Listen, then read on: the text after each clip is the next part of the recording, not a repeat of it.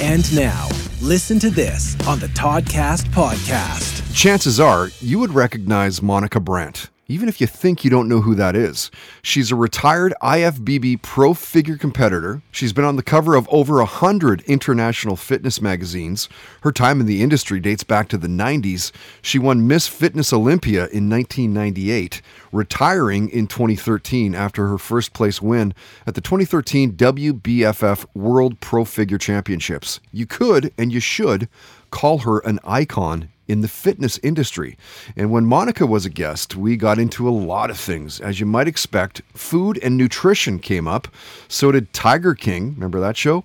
Aliens and UFOs, going to church, seeing George Strait in concert. We talked Star Wars, Star Trek, the term bad calories, binging American Idol.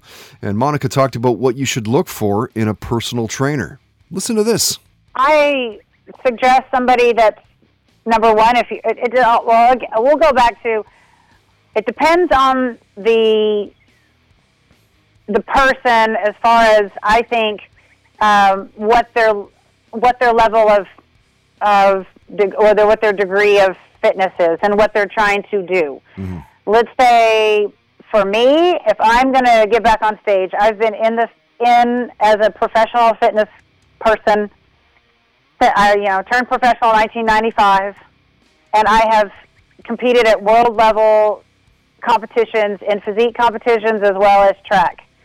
And so for me, I have got to find someone that can really, really push me, and I could find someone that lives across the world and still get great workouts because I know enough about form. I'm dedicated. Like if I found a coach that was in Australia, I could work with that person easily because I can go and do a lot on my own as long as I have a good program of someone who I respect.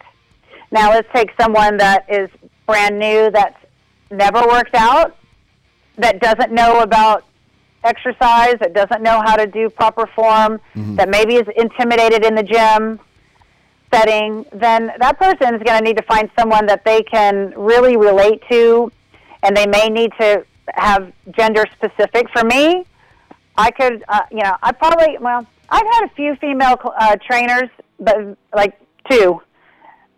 In my whole career, I usually work with men, and only because it just seems to be what's fit for me best.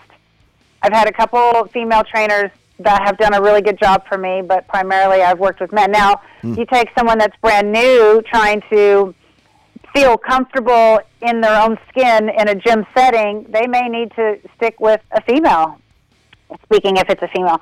So I think, those kind of things, it depends on where the person is in their fitness journey, how they are inspired, and I think, how much they know. They might need to find someone that's gender specific. Maybe it's a smaller gym setting. Maybe it's a personal training setting where they're the only ones in the gym at the time. Mm-hmm.